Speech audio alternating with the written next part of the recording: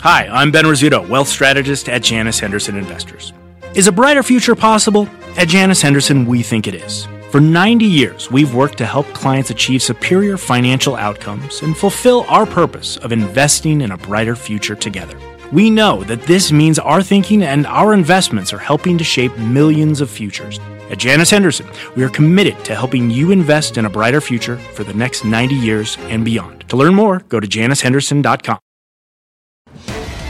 Fast Money starts right now, live from the NASDAQ market site overlooking New York City's Times Square. I'm Melissa Lear. Traders on the desk are Pete Najarian, Tim Seymour, Karen Feinerman, and Dan Nathan. Check out shares of Cisco. That stock's soaring after reporting earnings moments ago. The conference call is going on right now. We'll bring you all the details. Plus, Semi showing signs of life, exiting correction territory after getting taken down by trade war tensions. But is the worst really over for the group? A top analyst explains. We start off with the bond yield breakdown. The 10-year near its lowest levels of 2019, breaking below 2.4% after weak economic data in China and disappointing retail sales here at home. A sign, perhaps, a global slowdown is already hitting closer to home? Is this bond market flashing a warning sign for us? Just how worried should you be? Tim. You got to love the 007. I mean, we love entendre on this show, so let's make this very clear. The bond market, should you be concerned? Yes. And as I'd like to say, and I've said it probably way too many times for a lot of viewers, but a growth scare is much worse than an inflation scare. I'd rather see more Fed than less Fed right now. And as much as people want to see rate cuts, I do think the dynamic where, if anything, we've got a Fed that's nowhere near hiking anytime soon. Whether they're cutting or not, who knows? Bottom line, I think we're at 220 before we're at 280 on the 10-year. The key really right now for me would be credit. But to the extent that you see sovereign bond yields around the world moving lower, almost in unison once again, this is a sign that growth is scarce. Right. You're making the point, Karen, that even though the 10-year yield is low, the spreads actually look better. The 210 spread has widened. And if you think about it, it was, 21 basis points or so. 21 on a very low, on a very low 10, so that shows a pretty dramatic steepening.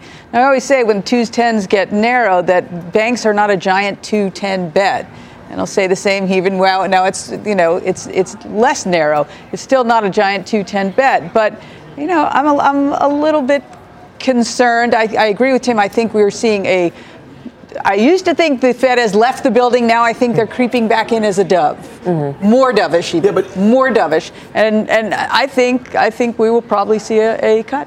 Isn't the 210 spread telling you something different? The 2 is more reflective of maybe where our central bank is when you look at where the Fed they funds control the short end. And then when you look at the 10-year, it's more reflective of, I guess, market participants' view of growth. So when I think about this, and you just mentioned this, Tim, growth scares are the scary sort of thing. I go back to 2015 when we were in a situation where we were worried about the Chinese devaluing the currency. Yep. We were worrying about Chinese global growth. Where was the dollar back then? The Dixie was about the same place it is right now. Crude was about the same place right now. Actually, rates in 2015 were right around 2.5 on their way down to 1.6 the next year or so. And I think it's really important to remember that the S&P 500 went to like 1,800 in that period, that double bottom that we had in the summer, fall of 15 into 16, that sort of thing. So, there seems to be a very big disconnect right now between the credit and the equity markets. The equity market's just a few percent from all-time highs, given what rates are telling us, to me, is a bit troubling. And you side with what the bond market is telling us.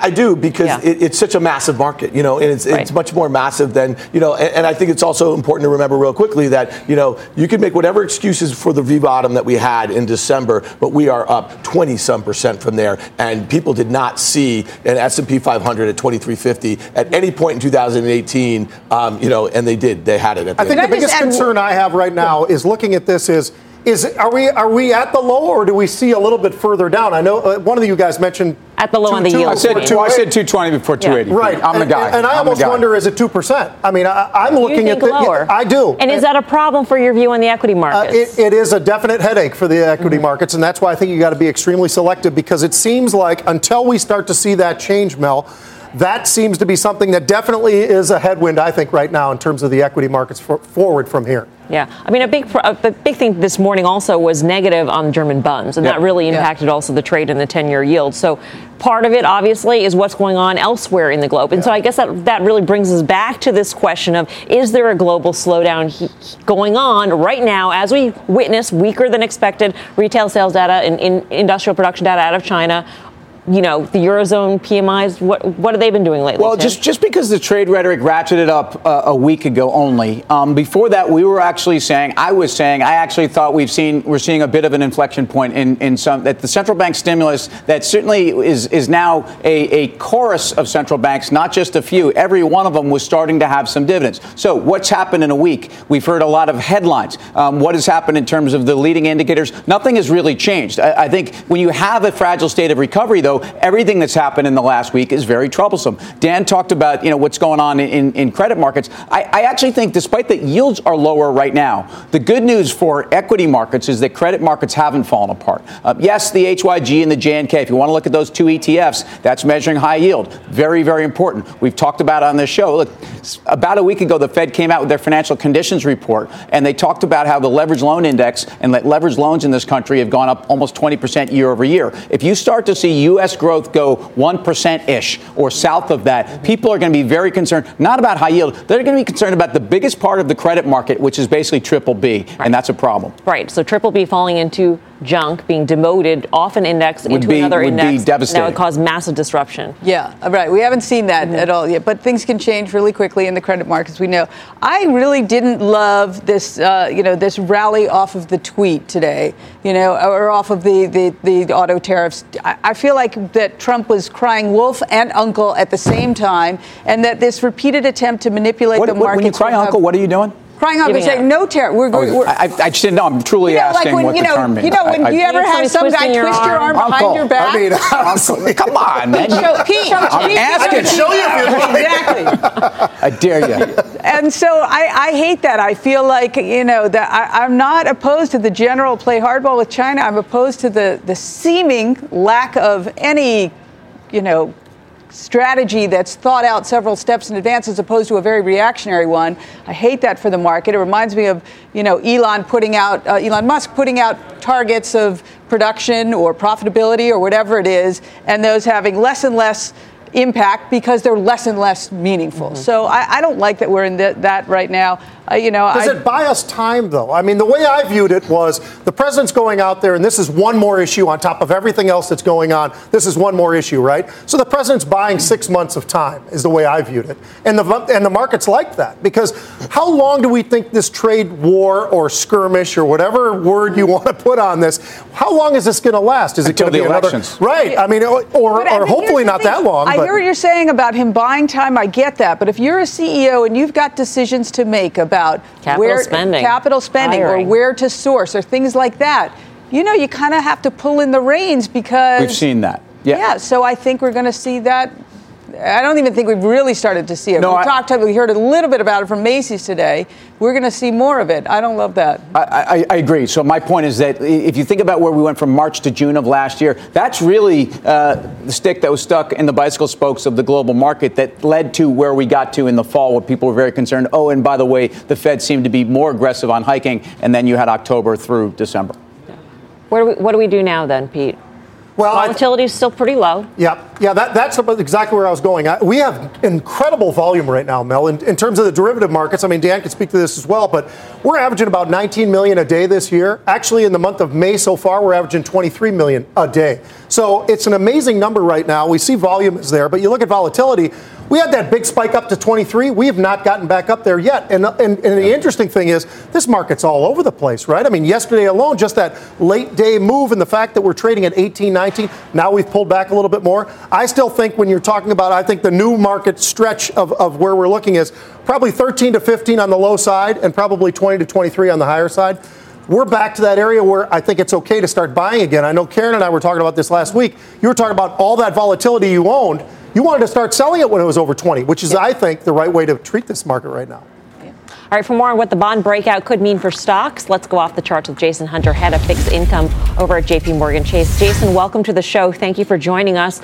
And we started off our conversation here on the desk talking specifically about that 10-year yield. So what do you see going on here? Yeah, so we'll start with our 10-year note view and then go on to equities and say what that means for that.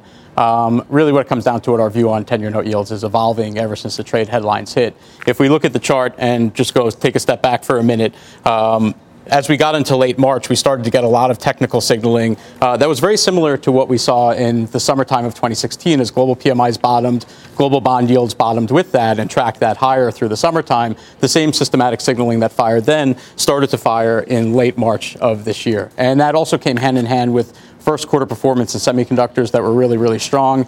Something we focused on heavily. Year-on-year performance of the semiconductor index does a pretty good job in forecasting potential turns in global PMI data. So the cross-market dynamic and the technical signaling all fit and called for a move to higher global yields as we move through the summertime. You can quickly see that semis are one of the most quick to react on trade headlines. So this is very much a trade story from the middle of last year when things started to go south, as things started to turn and bottom in the fourth quarter of last year when the trade story started to flip in the other direction. So naturally, this is very much in flux. And unfortunately, this is going to be probably a headline-driven story. There's a limit for what we can get with actual technical signaling. Going back to the yield chart, we're now approaching those same yield levels again, 230, 235, the same levels that contained the rally back in March, where we got that signaling. As the markets traded sideways after the rally that triggered that, things have had time to normalize. So to generate the same type of overbought signaling that would generate the same type of systematic sell signals again, you probably need something closer to 220, 2.25 by current readings. That can change as time progresses. But from what we can see right now, that's where we think the market would need to get to in order to get that level of sell setup. And for the time being, as long as the market's richer, then really this 241 area, that little pattern that we broke out of, and then the 252 gap, that was the Sunday night headline gap that started this whole risk-off move. As long as we're richer than that, for the time being, the market's got a bullish bias on rates until proven otherwise. So what does that mean for equities? As we look at the S&P chart, we've seen a similar risk-off move unfold. What we see now for equities, though, is a market that's holding key support that we've highlighted for the past 2 weeks ever since those headlines hit. And that's really the 2800, 2840 area. That's been a big inflection for the market for a while, even going back to last year. And as long as that holds, you're not triggering a lot of negative momentum signaling. That if you look underneath the 2800 area of the 100-day moving average, 200-day moving average, the one-year volume-weighted average price for a number of the larger ETFs that track the S&P 500 and other, 3-month, 6-month, 12-month momentum measures all sit just below that in the 2700s. So in a certain sense, there's a level of hope here because, again, this is headline-driven that you don't want to see the market get down there and test that, where it can trigger a technical event that hasn't yet happened on the chart. For the time being, that 2800 area, that's our line in the sand. Below that, the conviction level that we see a better test of this 2950, 3000, that right now is tentative for the time being. All right, so Jason, you're the head of fixed income. You do technical analysis, so you are the perfect guy to ask. When you marry those two charts, is the bond market sending us a warning sign, or is it simply confirming that, we should be sort of at this middling level on the S&P 500? I think it's more of a confirmation. In fact, if you look at the bond market, like we said, it tends to track global PMI, not lead it. If you look at things like semiconductors, industrial metals, we've done a number of pieces on this with the other groups in the firm. They tend to be the leading indicators here, not bonds. All right, Jason, great to have you. Thanks for coming by. Jason Hunter of JP Morgan. What do you think, Tim? Well, the correlations are really important. He talks about semis. Think about, and we've talked about what was the last time we had kind of this growth scare. Dan talked about 2015 into 2016. We bottomed in the S&P before we started to feel like actually we're not going to get a recession in 2016. Guess where semis were back then? The SMH, which now is close to 109, 110, was at 52 in the first quarter of 2016. So think about what's run. Think about equities and think about what could happen if we get a place where people are very concerned about. It's been one thing to speculate about not being at 2%, let alone 3.2 on GDP. You start to really have a recessionary fear. Equities have a lot of room down. Yeah, we already see Fed Funds futures saying a 53% chance of a rate cut in September. Right. So here's the scary thing. To your point, Tim, we went down 20% in a straight line in Q4 of 2018 because of those. Someone just called me to tell me there's a recession coming. Understood. Sorry, just kidding. Not funny. But I guess the real issue is with rates where they are right now, if we do have that growth fear, where do we go to QE4? We literally had that 2015 volatility because we had just ended 3 rounds of QE where the Fed had just bought $4.5 trillion worth of bonds just to get us to where we were then. Now, here we are, and we're already talking with Fed funds at 2.25 about going back to zero and instituting QE again? So that's the danger here, is that if you think 20% was a garden variety correction in a secular bull market, what's going to happen if everything goes haywire? We have another crash on our hands. I'm not saying that we're going to crash. What does crash mean? Well, a crash means what happened in 2000 to 2003. The S&P lost 55% of its value. And then in 2007 to 2009, it lost 55% of its value. That's what a crash is. Conditions are We got a news alert here we got to get to on WeWork, the $47 billion unicorn gearing up for its IPO. It's actually We Company. Let's get to Deirdre Bosa in San Francisco for the details. Hey, Deirdre. Hey, Melissa, WeWork releasing its first quarter financials as it gears up for an IPO. Revenue more than doubled year over year to $728 million, but the company continues to burn through hundreds of millions of dollars. Net losses were $264 million in the quarter, narrowing slightly from the same quarter last year, in part, though, due to some one-time items. Last year, though, losses grew even faster than revenue, totaling $1.9 billion. And that, guys, is more than Uber lost last year.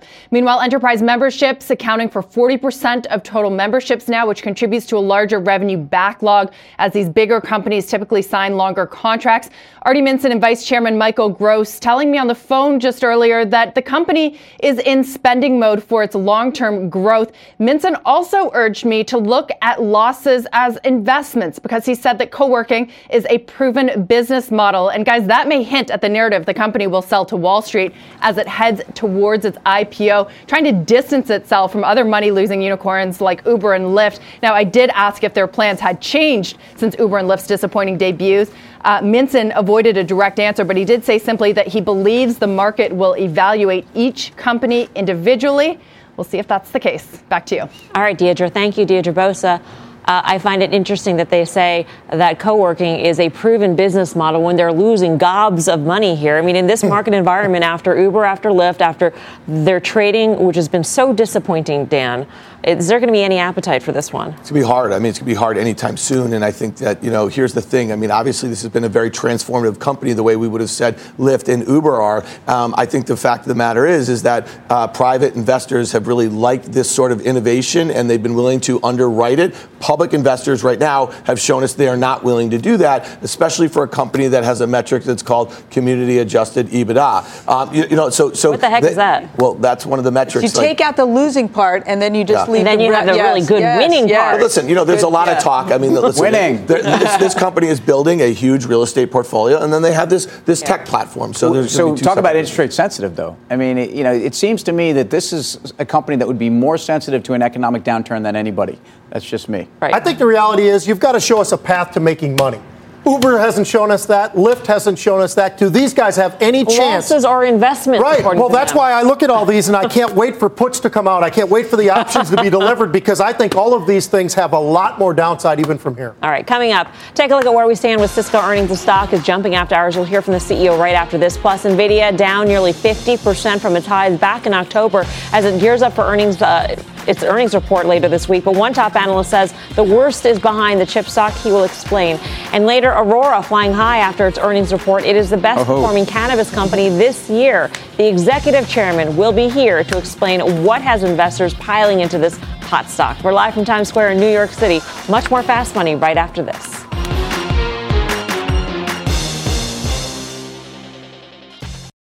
The spirit of performance defines Acura. And now it's electric. Introducing the all-electric ZDX, Acura's most powerful SUV yet. While what powers their cars may change, the energy that makes Acura never will.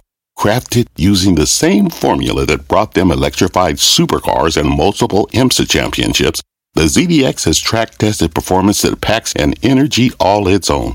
With a premium Bang & Olufsen sound system and up to 313-mile range on a single charge, and a Type S variant with an estimated 500 horsepower, the ZDX is everything they said electric could never be. It was built with the driver in mind, just like Acura's been doing since the beginning. We could talk all day, but the only way to experience this electric performance is to drive it yourself. Unlock the energy and order yours at Acura.com.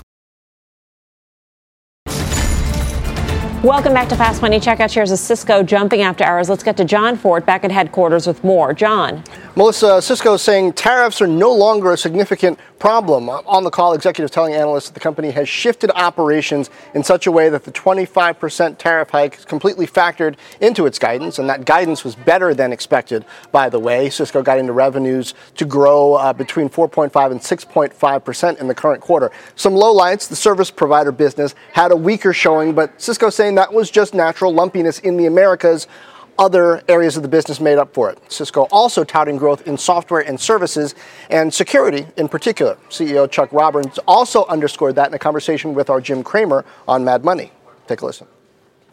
Obviously, we're very proud of what our team's accomplished this past quarter, and we've been on this journey to increase the percentage of our business that comes from software and even implementing subscriptions on top of our core networking portfolio, which has gone incredibly well. So whether you look at our collaboration portfolio, our security portfolio, or even our core networking portfolio, we have drastically increased the percentage of software in our business.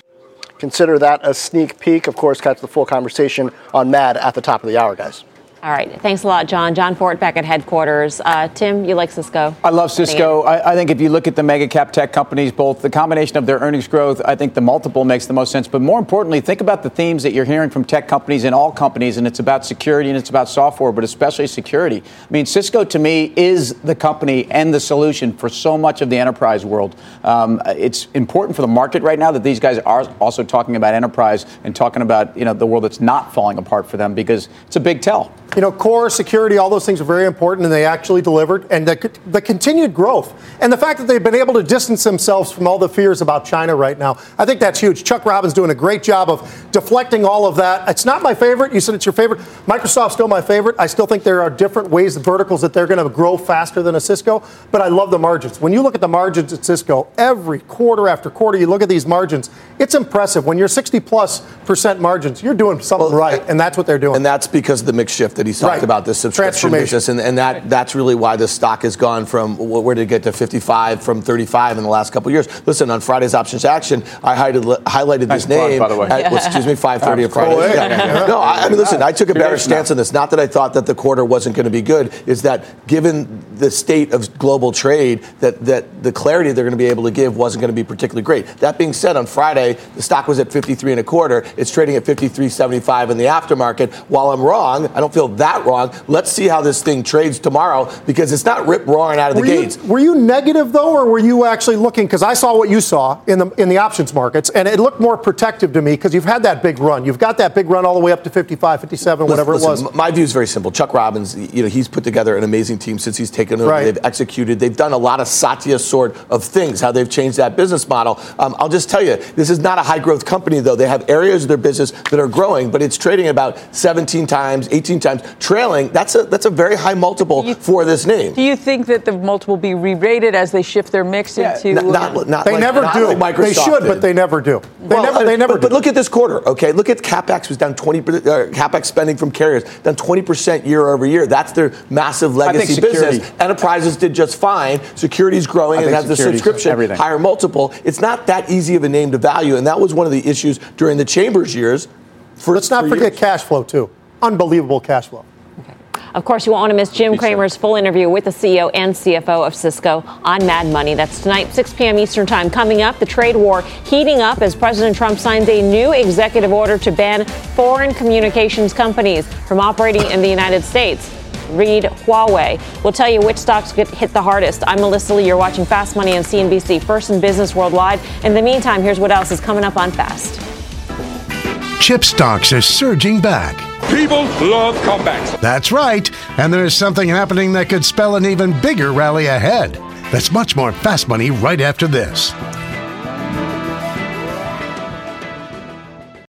Every day, thousands of Comcast engineers and technologists put people at the heart of everything they create. Like Oluseyi, a Comcast engineer who grew up bonding with his dad over sports. This inspired him and his team to create AI Highlights technology that uses AI and machine learning to detect the major plays in a sporting event, so millions of fans have a way of catching up on their favorite sports. Learn more at ComcastCorporation.com. Wouldn't it be great to have all your investment and retirement accounts in one place? Yahoo Finance, our sponsor today, makes it easy. I use it to put my investment account and 401k accounts into one hub and get expert tips that help me confidently manage my money. For more than 25 years, Yahoo Finance has been the brand behind every great investor. Whether you're a seasoned investor or are looking for that extra guidance, Yahoo Finance gives you all the tools and data you need in one place. They're the #1 finance destination, producing a holistic look at the financial news cycle, including breaking news, original editorial perspectives, analyst ratings, independent research, customizable charts, and so much more. Securely link your brokerage accounts for a unified view of your wealth, including 401k and other investments. A comprehensive perspective is what sets apart great investors, and it's how Yahoo Finance ensures you have the insight to look at your wealth in its entirety. For comprehensive financial news and analysis, visit the brand behind every great investor, yahoofinance.com, the #1 financial destination, yahoofinance.com. That's yahoofinance.com. Welcome back to Fast Money. Semis climbing out of the trade war carnage as the SMH, the ETF that tracks the group, exits correction territory after leaving the market lower. Our Bob Pisani is down at the NYSE with more on that. Hey, Bob. Hello, Melissa. Well, so here's the good news. The semiconductor, specifically the SMH, this is the semiconductor ETF, has recovered in the past couple of days. It's now only 9% off its April historic high. That was a historic high in early April. But the bad news is that the fundamentals are still really lousy for this group. Semis are more closely tied to China and trade than any other industry. Many companies like Qualcomm and Micron, they get a substantial part of their revenues from China. Just look at this here, as much as 64% in Qualcomm's case. We have heard recently from semiconductor groups, from Texas Instruments, Intel, Qualcomm. Texas Instruments said demand continued to slow across most markets with no second half recovery. A similar story with Intel. They said no second half recovery. They lowered their revenue expectations. Qualcomm also expects to be lower this year for their earnings. Semiconductor exports from South Korea have also been down. And in the U.S., there have been reports of high semiconductor inventories. Now, finally, the chip companies aren't cheap. Many names trade around 20 to 30 times forward earnings. These trade typically as low as 10 times earnings at their bottoms, by the way. That's what I mean when I say they're not cheap. Only Intel, in my opinion, is looking cheap after dropping 25% this month. A lot of flashing lights here, in my opinion. Back to you, Melissa. All right, Bob. Thank you, Bob Pisani. Bob mentioned Intel. Maybe it's trading down for a very good reason because it warned a couple of times in a row. Pete, where do you stand on chips, especially as these trade tensions flare up? I mean, obviously they're right square in the bullseye of everything. So do I still own Intel? Absolutely. Am I happy about the direction in this big fall to the downside? No. I mean, but I still believe in the company. Obviously, that weakness that they forecast is something that's concerning. And I think when we hear from NVIDIA, now we're going to know, is this just an Intel problem or does this extend even further out? Because I think we've heard from a few other names, but this is a direct competitor to Intel. Well, and go back to that Texas Instruments call, too, where they just pointed out the cycle, basically, for chips. And they said, look, we're a couple quarters away from really being out of this cycle of a downturn. And so everybody's all over the map here. I realize that the chip space is incredibly diverse in terms of the underlying usage. And you have commoditized chips and you have high-growth chips that no one can even come close to. But the bottom line here is Intel, to me, is the safest bet, especially for a company that's derated in the last 3 weeks. I was saying that. It reflects all the concerns? Yeah, well, because I think it's more than priced in. I was saying that before it was priced in. So I'd better be saying it now unless I've changed my view on Intel, and I haven't. All right. Well, Pete mentioned NVIDIA reporting earnings tomorrow. Dan, what are you seeing in the options market? Yeah, so big implied move. I mean, I think Intel's movement over the last month since earnings has really kind of caught investors off guard. But this one, obviously, we know NVIDIA is generally pretty volatile. The implied move in the options market is about 7.5%. That's about $12. You would just take the May 17th weekly straddle, the 160 straddle, cost you $12. If you buy that and buy the implied movement, you need a move of greater than $12 between now and Friday's close. On average, this thing is traded about 7% the next day in either direction. There's been two massive gaps, though, looking back to November. We have a one-year chart. I think it's important to remember that obviously this thing was down 60 or so percent from its all-time highs at one point earlier this year. And look what it did on that rally back. It went back and it basically filled in that gap. Since then, it's been down about 20%. It's still up 20% on the year. It's going to be an important number, I think, for sentiment in the semi space. All right. For more on NVIDIA, let's bring in James Wang. He's currently an analyst with ARK Invest, which is an investor in the company. And he worked at NVIDIA for 9 years on their PC gaming application, so he knows the company and their products very well. James, welcome to the show. Great to have you with us. I think that there are two main buckets of concerns for NVIDIA. And so let's first address number one, and that is the impact of the trade war. What do you think they're going to say tomorrow? So far, they haven't said too much about the impact of the trade war. When you look at NVIDIA's chart and you wonder what has happened, it's really all about crypto and cryptocurrency mining from a year ago. So that's had a cascading effect. Basically, people who are mining non-Bitcoin like Ethereum are buying tons of GPUs.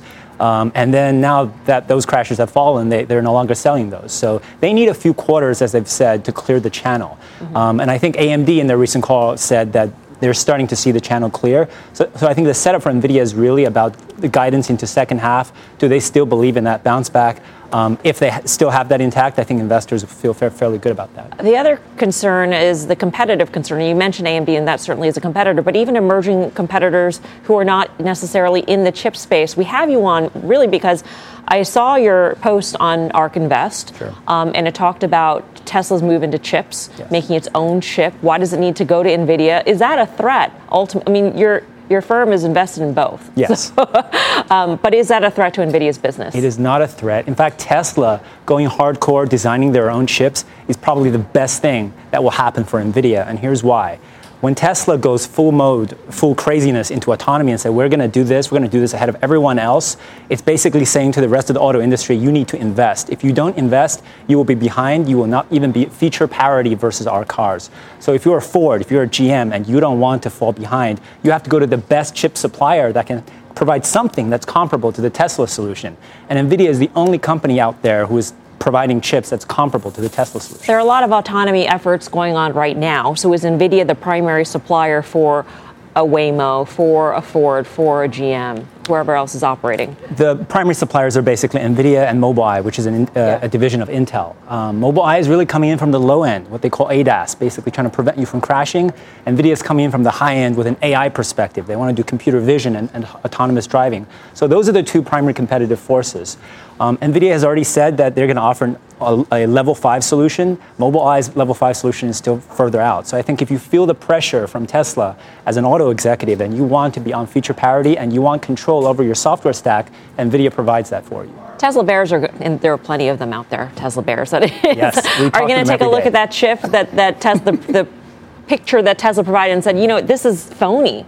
There's no way that Tesla could actually catch up to an NVIDIA and make its own chip. How could that have happened? I'm quite puzzled by what they mean. The Tesla computer is shipping in every model Tesla car today out the factory. This is better. Is this a better chip than NVIDIA? This is a chip that NVIDIA will be able to build, roughly speaking, maybe in a year or two. And the reason is Tesla only has to build its chip to satisfy its own software requirements. Whereas when NVIDIA builds a chip, they're like Intel, right? They're an ARM supplier. They have to satisfy Ford's requirements, Toyota's requirements. Everyone wants something on the silicon or wants it to do something. And then all of a sudden you have a complicated chip because you're satisfying many customers. One's a horizontal play, one is a vertical play. Right. Last question. Would you rather? We love this game, James. Yeah. You have to play. Tesla or NVIDIA? Tesla or NVIDIA? Which is the better I think for this audience, I think NVIDIA is probably a gut risk adjusted better stock because you're not going to go through the volatility of Elon. You're not going to go through this overhang of liquidity and raising capital. NVIDIA has, they're flush with cash. They will continue to grow top line. They will eventually grow bottom line as well. All right. James, thanks so much for coming by. We really appreciate it. James Wang of ARK Invest. I'm going to pose that same question to you. Probably NVIDIA. I mean, listen, if NVIDIA misses and guides down, it's going back to those lows that it was just at, 6 months ago or something like that. But I agree with his thought process on it. The only thing is like if you're buying NVIDIA only because the autonomy opportunity, it's probably years off. And that's what the Tesla bears are trying to tell you, that Elon's stuck on the autonomy thing right now because it's probably one of the sexiest stories when sales of EV are really slowing. Look, I've spoken to Kathy Wood, and we've hearing this from James. The argument on Tesla has to be that they've got such a competitive advantage or such an advantage on the data front because it's not an auto company and it's not a technology company. So you have to believe that. And ultimately, it gets back to where they have a competitive advantage and a moat. Certainly in nanotechnology, it sounds like the chip is something that people are banking on. The end of the day, it's still a company that needs to deliver and has cash flow issues. And that's where I think the bears are lining up. Coming up, President Trump taking the latest shot in the trade war, declaring a national emergency, signing an executive order to ban foreign communications companies that could pose a threat to national security. We'll tell you how that could impact a number of popular Chinese tech stocks. Plus, Aurora soaring on earnings today, making it the best performing pot stock this year. The executive chairman will be here to tell us what is next in the cannabis craze when Fast Money returns.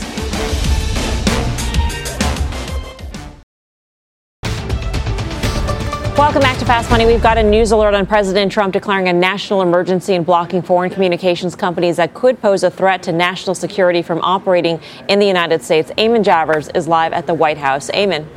Melissa, I've just been talking to some officials inside the West Wing about this executive order, and the points they're emphasizing are, one, that the phrase Huawei does not appear anywhere in this executive order, and two, they say that this was entirely unrelated to the breakdown of trade talks, even though observers on the outside will certainly look at the timing and say, boy, that's coincidental that this action happens right as the trade talks with the Chinese break down. But here's what the executive order does, according to the White House readout, which they put out late in the afternoon today. They're saying that what the president's done here is declared a national emergency with respect to threats against information and communications technology. It delegates authority to the Secretary of Commerce to prohibit transactions posing an unacceptable risk to the national security of the United States. So they're going to give the Commerce Secretary here a lot of new authorities to go ahead and reach into the economy and stop any transactions that he thinks in this telecom and communications space could potentially pose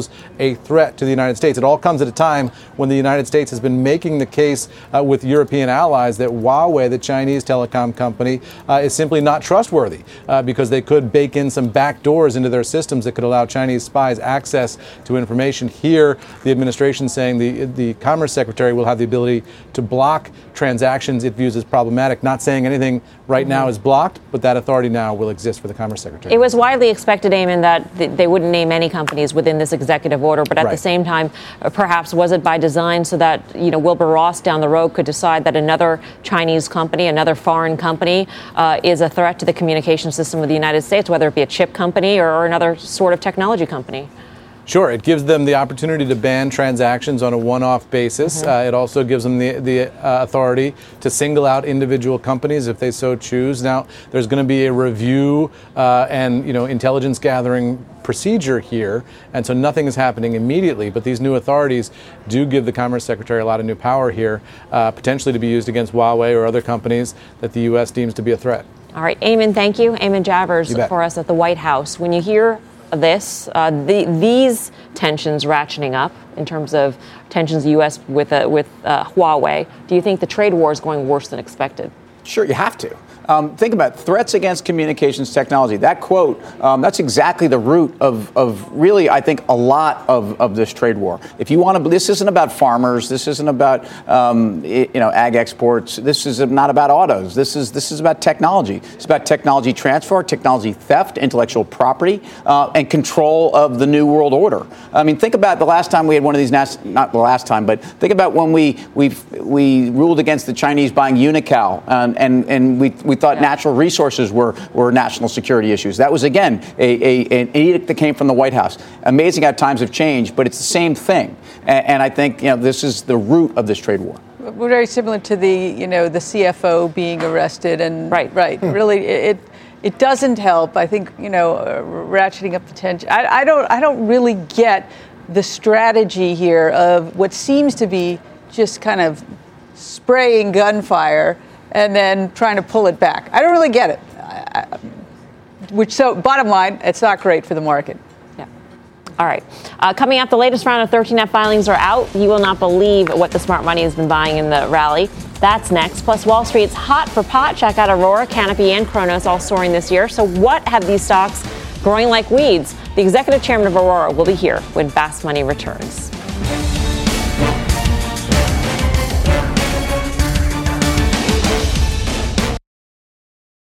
Welcome back to Fast Money. Check out shares of Aurora Cannabis lighting up on the back of its earnings report last night. The company missing Wall Street expectations, but still posting a 20% jump quarter-on-quarter sales. Aurora now the best performing pot stock this year, up more than 70%. For more on the earnings results and the state of the cannabis industry, let's bring in Michael Singer, Executive Chairman at Aurora Cannabis. Michael, thanks so much for joining us. We do appreciate it. Thank you for having me. It's an exciting time in cannabis. You've got recreational sales going on along with medical. Where do you see that pie shifting to in a year or 2 years? And I guess embedded in that question is, how do margins look once that shift occurs? I'm presuming that medical marijuana has higher margins than the recreational side. So they do, yes. Our focus is really right now in 3 different buckets. So we continue to build out our international footprint. We're currently in 24 countries. We're the first mover in each of those, or most of those countries. We see that as a tremendous opportunity where we have very limited competition. And so for us, it's about continuing to build out that global footprint. We're also focused on the U.S. market. That's a market, obviously, that is too big to ignore. We're in the middle of creating a very unique strategy so that we could leverage, obviously, everything in our grasp, so that we could take advantage of course, to some extent, 2 prongs that the way we look at that market. One is obviously CBD, and we want to certainly operate within the federal regulations that currently exist, and those obviously are very limited. We expect those to expand over time. And through Australis, which is a company that we created last year and spun out to our shareholders, Australis will play, and they operate as a small MSO in the U.S. They'll play a part in our overall U.S. strategy, and we're going to leverage our relationship with Australis to ensure that we continue to deliver on a more global U.S. type strategy. And third, and maybe most important, is we're continuing to explore a different number of partnerships with the help of Nelson Peltz. As you recall, we engaged Nelson as a strategic advisor recently, and our relationship with Nelson is nothing but amazing. Nelson is, as you know, a very thoughtful, experienced, and very strategic thinker, and very well connected in the consumer goods, and ironically or surprising to us, at least the pharma space. Our model was very different than our peers, where our peers decided to partner with one and potentially give away control of their business. We always felt the strategy for us was to engage with multiple partners in different market segments. And so with the help of Nelson, we're exploring a number of potential partnerships in some very key market segments. Are you taking a swipe at Acreage then? Do you think No, do you think that deal was a bad deal? I mean, could you see deals like that happen again? Is that some sort of template, do you think, for the industry? I mean, it's a deal we understand, of course. Is that a deal that makes sense for Aurora? Not at this time. Our strategy is going to be a little different than that. For us, we don't feel it's necessarily important to pick one horse today. We're really looking across the entire value chain in the U.S., and we're looking at opportunities that'll help us determine where do we want to play along that value chain. And so we'll make decisions that are in the best interest of our company and our shareholders. We're patient, as we've always been. And we'll ensure that when we make the decision to operate in the U.S., it's going to be one where we see a long-term potential. Hey, Michael, it's Tim Seymour. Thanks for coming on. We spent a lot of time talking about some of these new .coms that aren't making money. Should we be concerned about the cannabis, multinationals, and we'll call you that because you certainly are, that are not making money? Or tell us about the road to profitability.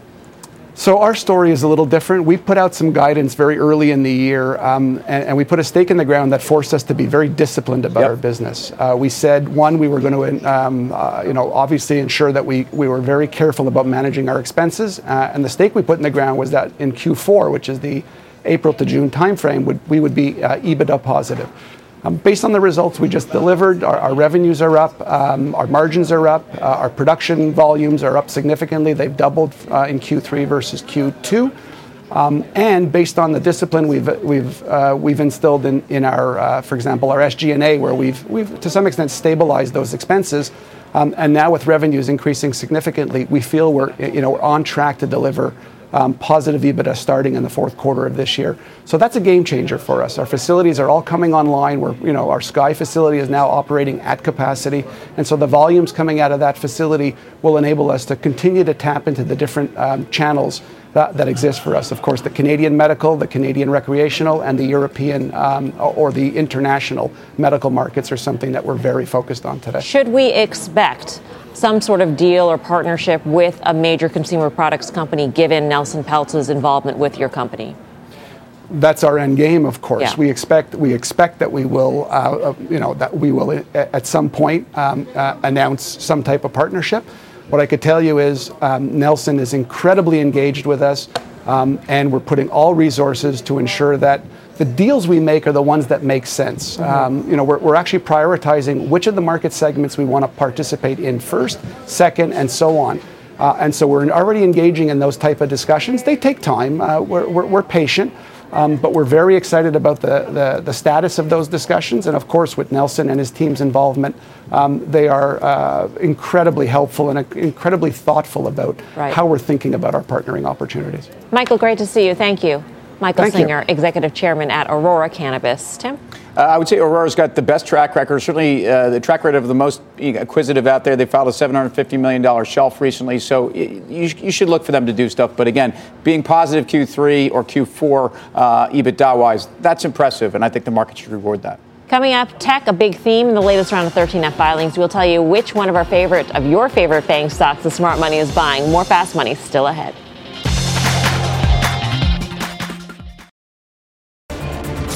Welcome back to Fast Money. The latest 13F filings are out. Leslie Picker's back at headquarters with the details. Hey, Les. Hey, Melissa. Tech appears to be back in vogue during the first quarter. Many high-profile names adding to their FANG positions.